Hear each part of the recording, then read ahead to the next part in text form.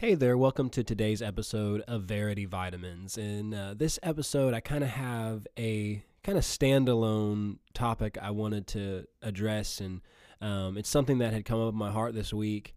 I'm actually about to start a new series that I'm excited about, but before I got into that, I just wanted to kind of sandwich this in the middle, just kind of sneak it in there. Just something that had come up in my heart last week. In the normal full-length podcast, I talked about repentance and restoration. And so I'm going to be talking about that more coming up on the normal podcast about restoration and God's heart for restoration. And I'm really excited to get into some of these things. But something that had come up in my heart when it comes to forgiveness, when it comes to love, when it comes to restoration, we want to have some balance in some things. And this is the big thing that's been on my heart recently is balance. In fact, I'll go ahead and tell you the series that I'm going to be starting next week, as far as I know, is called The Whole Counsel of God. And so this is kind of just preheating the oven a little bit, just kind of just giving you some Sam's Club samples, that's a little bit of a tongue twister, but you say it 5 times real fast. But I wanted to just mention something that bringing some balance to some things. I think a lot of times we talk about certain subjects and people are like, well, yeah, that's true, but what about this? And maybe we listen to a message and we're like, well, yeah, but that's true, but what about this? And the error in that is that we have to realize that no man or woman of God operating under the anointing to teach or preach can talk about everything all at once.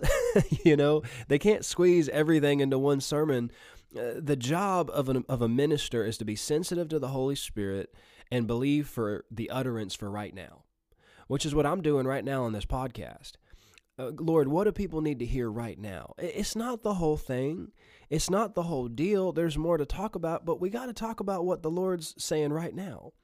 And I guess I should almost include this in the series, because I'm already kind of alluding to it a little bit about how we want to get the whole counsel of God on subjects. But this is just something I wanted to touch on, and I wanted to bring some balance in, if that makes sense. And talking about forgiveness, talking about restoration.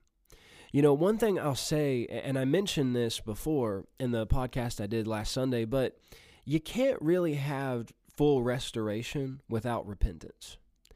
We can't have restoration with God without repentance. We can't have reconciliation to God without repentance. And it's not because God is hard to win over. It's not because he's like, well, you got to perform and do all this stuff to make me, warm up to you. No, the Bible says if you draw near to God, he draws near to you. And even before you draw near to him, the Bible says with loving kindness, he draws you to him. So God's the one doing the heavy lifting in this thing. You understand? He did the heavy lifting when he sent Jesus to bring restoration. And he did the heavy lifting when he sent the Holy Spirit and gave us the ministry of reconciliation. So God's the one that it's on his heart. It's what he wants. The Bible talks about how there's a blessing that comes from the hearts of fathers being turned to their children and the children being turned to their fathers. Well, that's something right there. Before there can be restoration, there has to be hearts turning. Now, you know what the word turn means? When we talk about repentance, that's literally what repentance is. It's turning. And so you could say the hearts of children repenting toward their fathers and the hearts of fathers repenting toward their children. That's in Malachi chapter 3 or 4, I believe. And it talks about, lest I smite the earth with a curse. So there's a manifestation of the curse that happens when hearts are turned away from each other. But at the same time, you got to understand that there has to be some turning of hearts in order for there to be healing and restoration in things. And so this applies to anything when it comes to restoration, when it comes to rebuilding things, when it comes to bringing things back together that were broken. And I'm saying this because last week I talked about restoration. I'm going to talk about it some more this coming week. But there has to be a turning. And so saying all that to say we are believing for restoration with what has been broken. That's what we want to see. That's the heart of God. He wants people reconciled to Him, and even relationships that have been broken and things that have been broken. It's the heart of God to see those things restored and put back together and brought back together. That's what God wants. That's what we should want. And we should be always courting that. You know what I mean by that? Jude talks about looking for the mercy of God. Snatching people out of the fire with compassion. You despise the garment spotted by the flesh, but you're looking for the mercy of God. Always looking for mercy. Always looking for restoration. That should be our heart. It's not hard to win us over to restoration. We want to see things restored. We want to see broken homes restored. We want to see broken relationships restored. We want to see hearts of children turn to their fathers and mothers, and hearts of fathers and mothers turn to their children. That's what God wants. And therefore, that is what we want, because we have the heart of the Father. And so this is important, and we're going to talk about this more. And I'll say this, there's a reason why I'm doing several full-length podcasts talking about restoration, and I'm doing one Verity Vitamins talking about what I'm going to talk about in this podcast. I know I'm already 6 minutes in, but I had to kind of lay the groundwork there. But today's podcast is entitled Tested and Trusted. And this is some balance I want to bring to some of these things I'm going to be talking about. Romans 13:7 says, "Render therefore to all their dues. Tribute to whom tribute is due, custom to whom custom, fear to whom fear, honor to whom honor." So there are some people that we owe honor to, and we're supposed to render honor to those whom we're supposed to honor. Who are we supposed to honor? Well, the Bible talks about honoring the king, honoring those who are in authority, talks about honoring your father and your mother, and honoring those who have labored in the ministry, things of that nature. There are people we're supposed to honor, and listen, it's not conditional. Honoring those people is not conditional. And it's not based on what they have or haven't done or whatever fault you may find in those people. We're supposed to honor them. The second thing it says is, "Owe no man anything but to love one another. For he that loves someone else has fulfilled the law." So we see that we owe it to people to love them because of what God has told us to do. He said, you are to love people. You owe it to people to love them. And that would include forgiveness. That would include showing mercy and compassion on them and kindness. And so that's something that we're never going to get that debt paid off, so we don't have to do it. Peter thought he could do it 7 times and get the debt paid off, but Jesus is like, no, just times that by 70. No, we're always going to owe it to people to love them, and that's automatic. We don't have to have a reason to love somebody and forgive them and show them mercy and kindness. We don't have to have conditions or some kind of response in order to love people and to honor them. But something I want to point out to you in this passage that he did not mention, and that is trust. He did not say, "Owe no man anything but to trust him." And he did not say render trust to people. And something I want to emphasize in this Verity Vitamins is that love is not equal to trusting somebody. And we have to have some balance with this. Now, I'm not talking about, the gift of suspicion. You understand? Being suspicious of everybody and seeing a demon under every rock and never being able to have fellowship with anybody because everybody's part of a conspiracy theory and everybody's this and everybody's that. No, that's paranoia. That has to do with fear. I'm not talking about that. But loving people does not mean you automatically trust them. There's only one person with whom trust is automatic, and that is God. That's Jesus. We trust him no matter what, completely. But everybody else, trust has to be proven. Trust has to be proven with everybody else. And I'll make this statement to you. What hasn't been tested can't be trusted.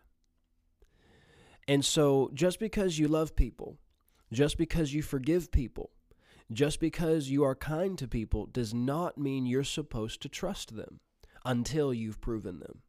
And listen, people don't have to trust you until they've proven you.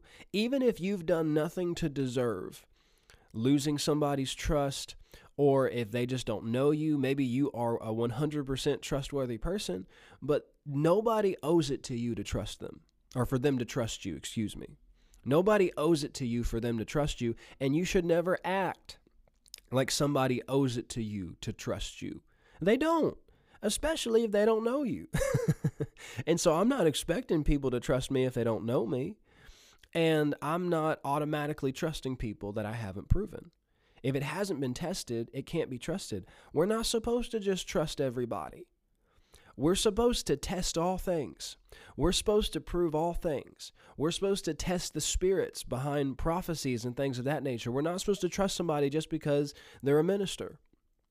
We're not supposed to trust somebody just because they're with such and such organization. We're not supposed to trust somebody just because they're this or they're that. No, trust with people is not automatic. Trust has to be built. Trust has to be tested. And an example of this in Scripture that I thought about was Joseph and his brothers. You know, Joseph had been thrown into a pit and betrayed and sold by his brothers because they hated him. But then fast forward several years, he's the second in command in Egypt, and they show up asking for food. And what we see about this story, it's a beautiful story of forgiveness and restoration. But an element of that story I don't think we talk about enough is how Joseph tested his brothers. Why did Joseph test his brothers? Because last time Joseph saw his brothers, they threw him in a pit and sold him. And it wasn't that he hadn't forgiven them, but there was still, he had a brother named Benjamin, and he wanted to test and see, watch this, if their heart had turned. And the way he did that was he put Benjamin in what appeared to be harm's way to see what they would do. And when Reuben, I believe it was, or Judah, I think it was, either Reuben or Judah stepped forward and said, "Take me in his place," then Joseph saw, wow, they've had a change of heart. And they said, "We've sinned. We've done wrong." And that is where the restoration came in. Now, I'm not talking about you waiting for somebody to repent before you forgive them. I'm not talking about somebody has to change something before you'll love them and forgive them. We're not talking about that. But you do have to prove people before you trust them. Are you listening to me? You do have to test things before you can trust it. And forgiveness is not equal to trust. Joseph had to test his brothers to see what was in their heart. Jesus did this over and over again. He tested them. The Bible says this he said, testing them. And God does this. And so this is an element of restoration, of things that people do. We're not supposed to just automatically default to trust, and that's not equal to loving people. And another example of this is David and Saul. David was in Saul's court, and all of a sudden Saul threw a spear at him. And David fled. Well, you would too. And so David's hiding out in the field, and Jonathan comes to him, and he's like, "Hey, let's just go back to the court and talk to Saul." And David said, "Listen, I need you to test Saul. And I want you to tell him that you've allowed me to go with my family. I've asked to go with my family to make a sacrifice, and see how he reacts." Now, some people say, well, David was lying. There's no evidence that David was lying. He may have had every intention of going back with his family. He had to go somewhere. But this was a test to see how Saul was going to react. So you notice that David didn't just go back to the court. Why? Because the last time he was there, he got a spear thrown at him. And Jonathan said this to Saul, and Saul got angry and tried to throw a spear at Jonathan. So David knew, I ain't going back to the court. You understand? This is another side of things I want to just bring some balance with. Just because we love people, you're not required to go somewhere where you know you're going to get a spear thrown at you. Are you listening? Are you tracking with me? We're supposed to be led by the Spirit. And sometimes people can confuse love with trust, and they're not the same thing. Now, love is involved with trust. Intimacy has to do with trust. But again, trust has to be built. And God won't entrust us with things if we're not faithful with them, if we're not proven faithful. He said it's required in stewards that a man be found faithful. But David still honored Saul. He didn't kill him when he had a chance to kill him. He didn't, dishonor him. He still honored Saul as his father-in-law, as the king. And yet David didn't go back to the palace because he knew he was in danger there. He had to test the waters. He had to put some feelers out there and see what was going on in Saul's heart. You hearing what I'm saying today? And when trust is broken, it has to be rebuilt, whether it's with spouses, whether it's with a parent and their child. If your child lies to you and breaks your trust and disobeys you, you are not supposed to just automatically trust them again. You need to build that back up. Doesn't mean you don't love them. You do love them. That's why you're doing it. And doesn't mean you don't forgive them. Doesn't mean you're shaming them and condemning them and holding it over their head. That's not right. But you got to prove that. You got to test that. But here's the thing, though. In order to do that, you have to give opportunities for trust to be rebuilt. And see, some people won't do that. They'll never even give an opportunity for trust to be rebuilt. And if you never give an opportunity for trust to be rebuilt, well, how can somebody prove themselves faithful? How can somebody build trust if they don't have an opportunity? That's where it comes back to, we're looking for restoration. We're looking for reconciliation. We're looking for mercy. We're seeking it. And God is seeking it. And we're not talking about conditional love.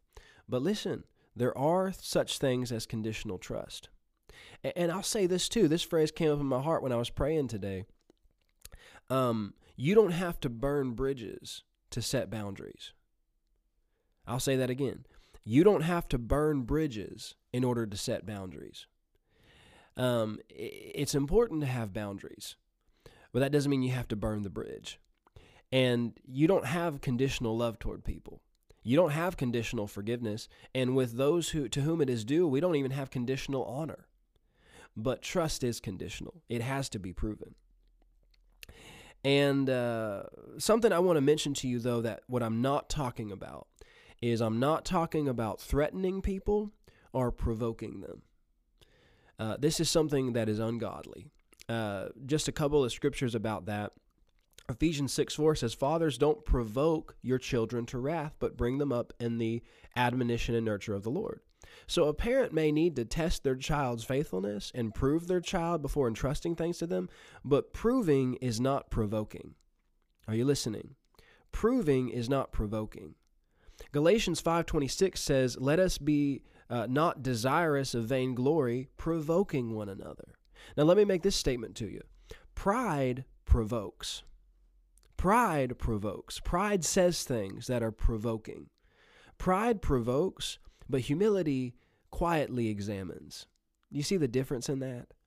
And then again, the other thing we don't do is threaten. Threatening people is not testing them. Well, I threatened them to see what they were going to do. No, that's not godly. The Bible says in 1 Peter 2:23 that Jesus did not threaten when he was reviled. And in Ephesians 6:9, back to Ephesians 6, it tells masters to not threaten their employees. So, an employer may need to test his employee to see if they're faithful, but that's not threatening, and that's not provoking. Those things are ungodly. That's not testing. God will test us, but he's not provoking us. And, let me just mention this last thing, and I'm going to close. In John 21, verse 15, Jesus is talking to Peter, and he says to Peter, "Simon, do you love me more than these?" And he said unto him, "Yes, Lord, you know that I love you." He said unto him, "Feed my lambs." And he said to him again the second time, "Simon, do you love me?" And he said unto him, "Yes, Lord, you know that I love you." And he said unto him again, "Feed my sheep." And then the third time he said, "Simon, do you love me?" And watch this. Peter was grieved because he said unto him the third time, "Do you love me?" And he said unto him, "Lord, you know all things, and you know that I love you." Jesus said to him, "Feed my sheep." Now, what's happening here? Peter had denied him right in front of him. Denied that he ever knew him. And obviously, we see that Jesus has welcomed Peter back. We see that Jesus has forgiven Peter and welcomed him back with open arms. And again, if you never give people an opportunity to rebuild trust, they never can. God's faithful. He always gives us opportunities to be faithful, to rebuild trust, to prove ourselves. He always gives us opportunities to do it. He's merciful. He's kind.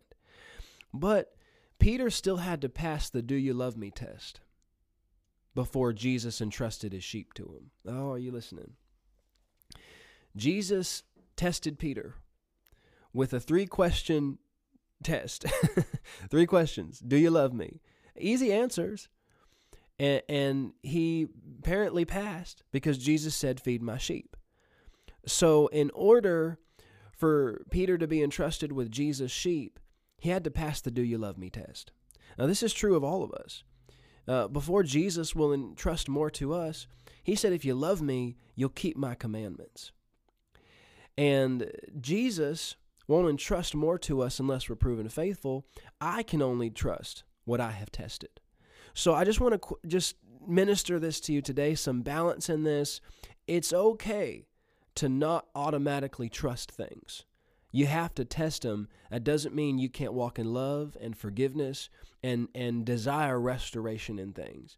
But if you want to imitate God, you got to test the heart of a thing before you just walk right into it.